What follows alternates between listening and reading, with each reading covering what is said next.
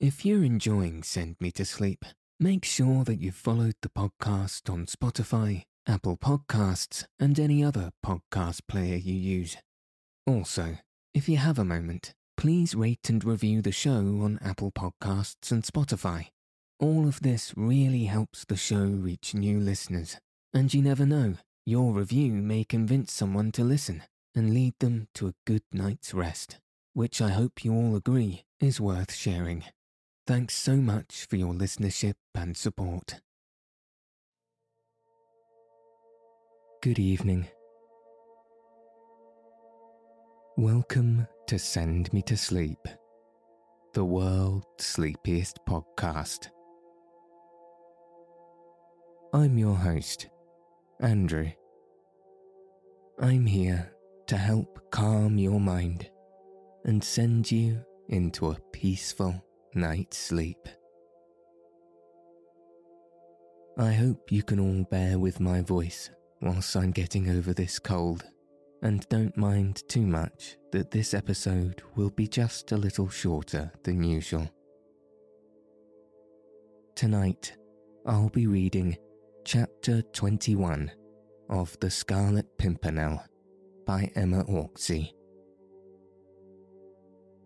So let your eyes fall heavy, and your breath soften, as we settle in for a peaceful night's sleep.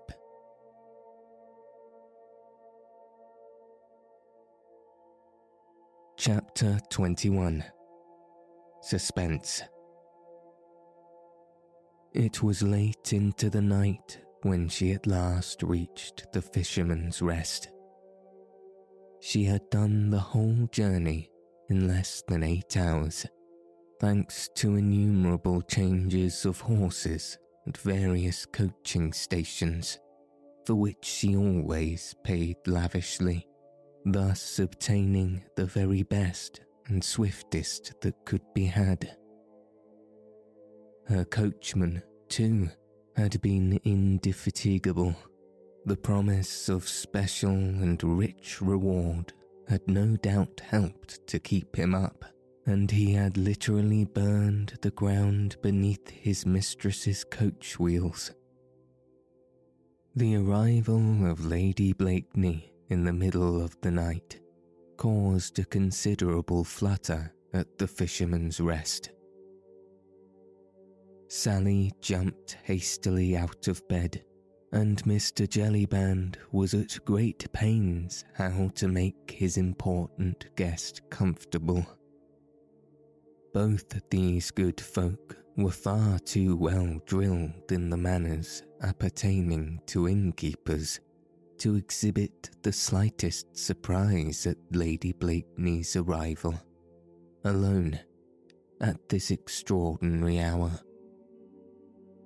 No doubt they thought all the more, but Marguerite was far too absorbed in the importance, the deadly earnestness of her journey, to stop and ponder over trifles of that sort. The coffee room, the scene lately of the dastardly outrage on 2 English gentlemen, was quite deserted. Mr. Jellyband hastily relit the lamp, rekindled a cheerful bit of fire in the great hearth, and then wheeled a comfortable chair by it, into which Marguerite gratefully sank. "Will your ladyship stay the night?" asked pretty Miss Sally, who was already busy laying a snow-white cloth on the table, preparatory to providing a simple supper for her ladyship. "No, not the whole night," replied Marguerite. "At any rate, I shall not want any room but this, if I can have it to myself for an hour or 2. "It is at your ladyship's service," said honest Jellyband, whose rubicund face was set in its tightest folds, lest it should betray before the quality, that boundless astonishment which the worthy fellow had begun to feel. "I shall be crossing over at the first turn of the tide," said Marguerite, "and in the first schooner I can get. But my coach and my men will stay the night, and probably several days longer, so I hope you will make them comfortable." "Yes, my lady, I'll look after them. Shall Sally bring your ladyship some supper?" "Yes, please. Put something cold on the table, and as soon as Sir Andrew Ffoulkes comes, show him in here." "Yes, my lady." Honest Jellyband's face now expressed distress in spite of himself. He had great regard for Sir Percy Blakeney, and did not like to see his lady running away with young Sir Andrew. Of course, it was no business of his, and Mr. Jellyband was no gossip. Still, in his heart, he recollected that her ladyship was after all only one of them Ferniers. What wonder that she was immoral like the rest of them? "Don't sit up, honest Jellyband," continued Marguerite kindly. "Nor you either, Mistress Sally. Sir Andrew may be late." Jellyband was only too willing that Sally should go to bed. He was beginning not to like these goings-on at all. Still, Lady Blakeney would pay handsomely for the accommodation, and it certainly was no business of his. Sally arranged a simple supper of cold meat, wine, and fruit on the table. Then, with a respectful curtsy, she retired, wondering in her little mind why her ladyship looked so serious when she was about to elope with her gallant. Then commenced a period of weary waiting for Marguerite. She knew that Sir Andrew, who would have to provide himself with clothes befitting a lackey, could not possibly reach Dover for at least a couple of hours. He was a splendid horseman, of course, and would make light in such an emergency of 70-odd miles between London and Dover. He would, too, literally burn the ground beneath his horse's hooves. But he might not always get very good remounts, and in any case, he could not have started from London until at least an hour after she did. She had seen nothing of Chauvelin on the road. Her coachman, whom she questioned, had not seen anyone answering the description his mistress gave him of the wizened figure of the little Frenchman. Evidently, therefore, he had been ahead of her all the time. She had not dared to question the people at the various inns where they had stopped to change horses. She feared that Chauvelin had spies all along the route who might overhear her questions, then outdistance her and warn her enemy of her approach. Now she wondered at what inn he might be stopping, or whether he had had the good luck of chartering a vessel already, and was now himself on his way to France. That thought gripped her at the heart as with an iron vice. If indeed she should be too late already. The loneliness of the room overwhelmed her. Everything within was so horribly still. The ticking of the grandfather's clock, dreadfully slow and measured, was the only sound which broke this awful loneliness.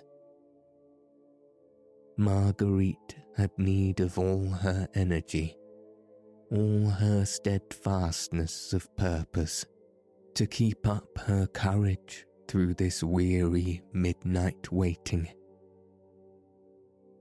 Everyone else in the house but herself must have been asleep. She had heard Sally go upstairs. Mr. Jellyband had gone to see to her coachman and men, and then had returned and taken up a position under the porch outside, just where Marguerite had first met Chauvelin about a week ago. He evidently meant to wait up for Sir Andrew Ffoulkes, but was soon overcome by sweet slumbers, for presently, in addition to the slow ticking of the clock, Marguerite could hear the monotonous and dulcet tones of the worthy fellow's breathing. For some time now, she had realized that the beautiful warm October's day, so happily begun, had returned into a rough, cold night. She had felt very chilly, and was glad of the cheerful blaze in the hearth. But gradually, as time wore on, the weather became more rough, and the sound of the great breakers against the Admiral Pier, though some distance from the inn, came to her as the noise of muffled thunder. The wind was becoming boisterous, rattling the leaded windows and the massive doors of the old-fashioned house. It shook the trees outside and roared down the vast chimney. Marguerite wondered if the wind would be favourable for her journey. She had no fear of the storm, and would have braved worse risks sooner than delay the crossing by an hour.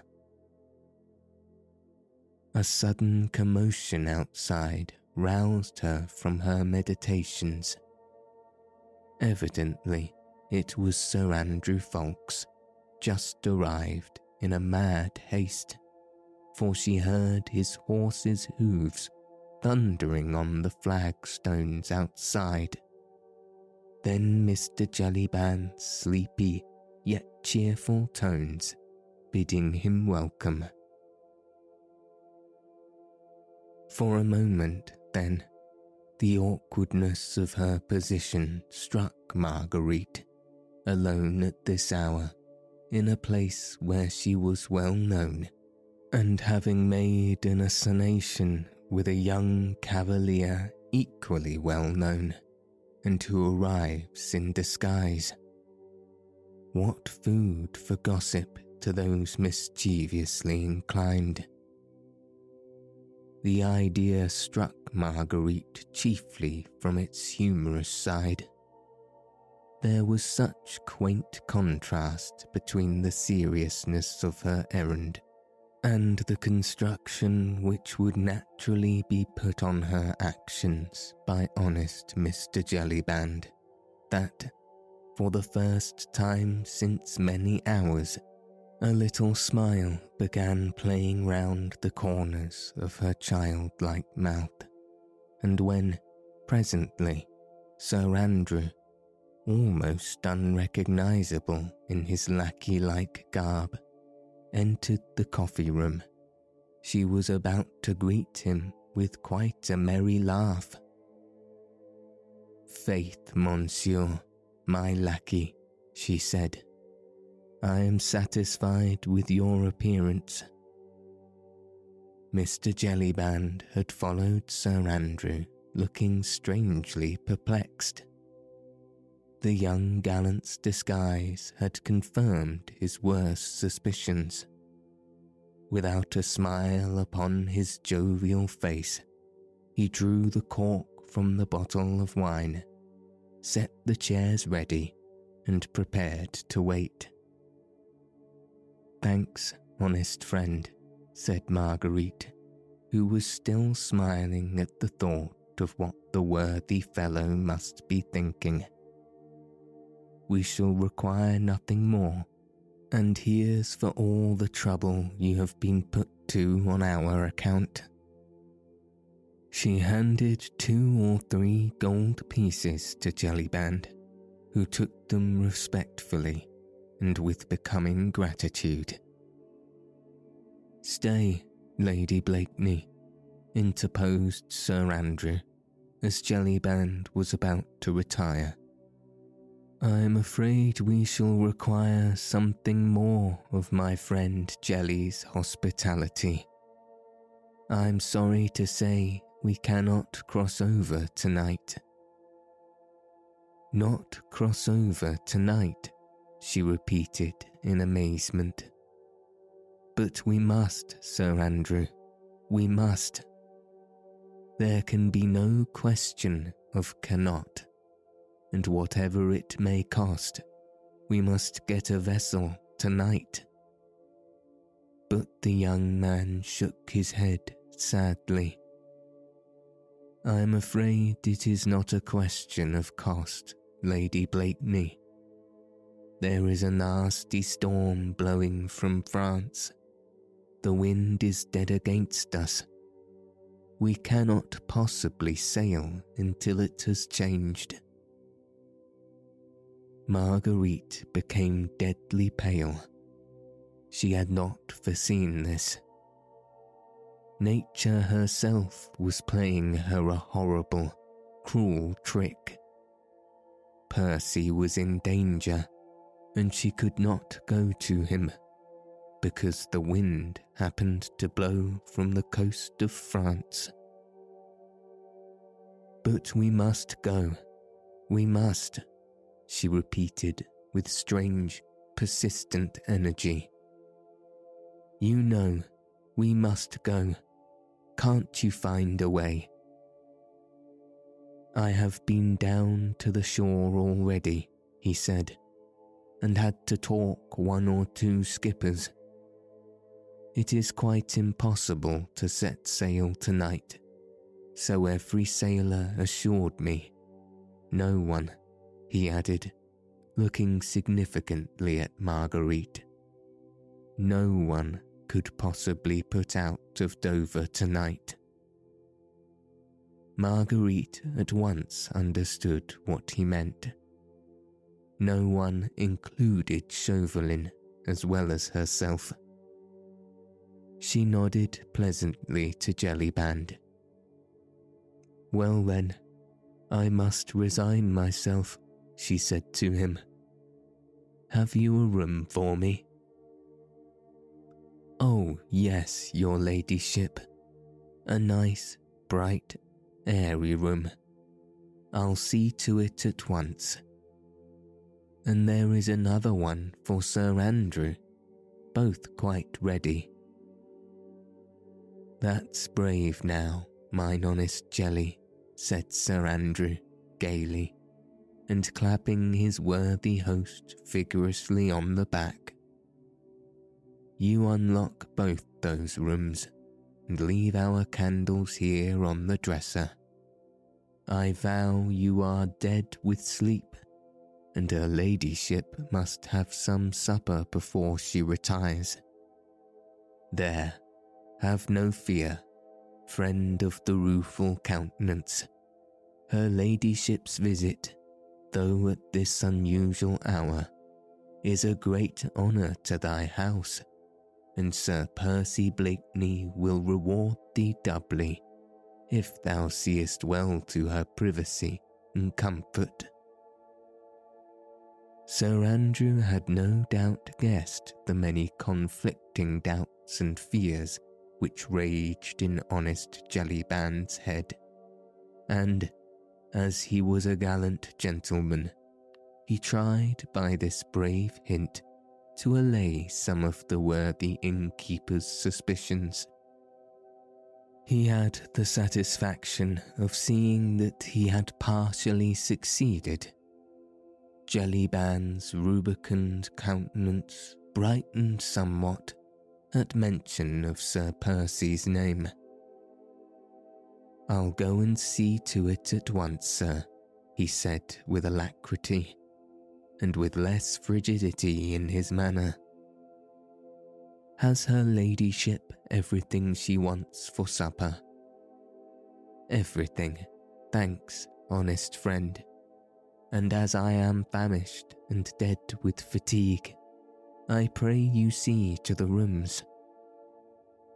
"Now tell me," she said earnestly, as soon as Jellyband had gone from the room, "tell me all your news." "There is nothing else much to tell you, Lady Blakeney," replied the young man. "The storm makes it quite impossible for any vessel to put out to Dover this tide. But what seemed to you at first a terrible calamity is really a blessing in disguise. If we cannot cross over to France tonight, Chauvelin is in the same quandary. He may have left before the storm broke out." "God grant he may," said Sir Andrew merrily, "for very likely then he'll have been driven out of his course. Who knows, he may now even be lying at the bottom of the sea, for there is furious storm raging, and it will face ill with all small craft which happen to be out. But I fear we cannot build our hopes upon the shipwreck of that cunning devil, and of all his murderous plans. The sailors I spoke to all assured me that no schooner had put out of Dover for several hours. On the other hand, I ascertained that a stranger had arrived by coach this afternoon, and had, like myself, made some inquiries about crossing over to France." "Then Chauvelin is still in Dover?" "Undoubtedly. Shall I go waylay him and run my sword through him? That were indeed the quickest way out of this difficulty." "Nay, Sir Andrew, do not jest. Alas, I have often since last night caught myself wishing for that fiend's death. But what you suggest is impossible. The laws of this country do not permit of murder. It is only in our beautiful France that wholesale slaughter is done lawfully, in the name of liberty and of brotherly love." Sir Andrew had persuaded her to sit down to the table, to partake of some supper, and to drink a little wine. This enforced rest of at least 12 hours until the next tide was sure to be terribly difficult to bear in the state of intense excitement in which she was. Obedient in these small matters like a child, Marguerite tried to eat and drink. Sir Andrew, with that profound sympathy born in all those who are in love, made her almost happy by talking to her about her husband. He recounted to her some of the daring escapes the brave Scarlet Pimpernel had contrived for the poor French fugitives, whom a relentless and bloody revolution was driving out of their country. He made her eyes glow with enthusiasm by telling her of his bravery, his ingenuity, his resourcefulness, when it meant snatching the lives of men, women, and even children from beneath the very edge of that murderous, ever-ready guillotine. He even made her smile quite merrily by telling her of the Scarlet Pimpernel's quaint and many disguises, through which he had baffled the strictest watch set against him at the barricades of Paris. This last time, the escape of the Comtesse de Tournay and her children had been a veritable masterpiece. Blakeney, disguised as a hideous old market woman, in filthy cap and strangling grey locks, was a sight fit to make the gods laugh. Marguerite laughed heartily as Sir Andrew tried to describe Blakeney's appearance, whose gravest difficulty always consisted in his great height, which in France made disguise doubly difficult. Thus an hour wore on. There were many more to spend in enforced inactivity in Dover. Marguerite rose from the table with an impatient sigh. She looked forward with dread to the night in the bed upstairs, with terribly anxious thoughts to keep her company, and the howling of the storm to help chase sleep away. She wondered where Percy was now. The Daydream was a strong, well-built, sea-going yacht. Sir Andrew had expressed the opinion that no doubt she had got in the lee of the wind before the storm broke out, or else perhaps had not ventured into the open at all, but was lying quietly at Gravesend. Briggs was an expert skipper, and Sir Percy handled a schooner as well as any master mariner. There was no danger for them from the storm. It was long past midnight when at last Marguerite retired to rest. As she had feared, sleep sedulously avoided her eyes. Her thoughts were of the blackest during these long, weary hours, whilst that incessant storm raged which was keeping her away from Percy. The sound of the distant breakers made her heart ache with melancholy. She was in the mood when the sea had a saddening effect upon the nerves.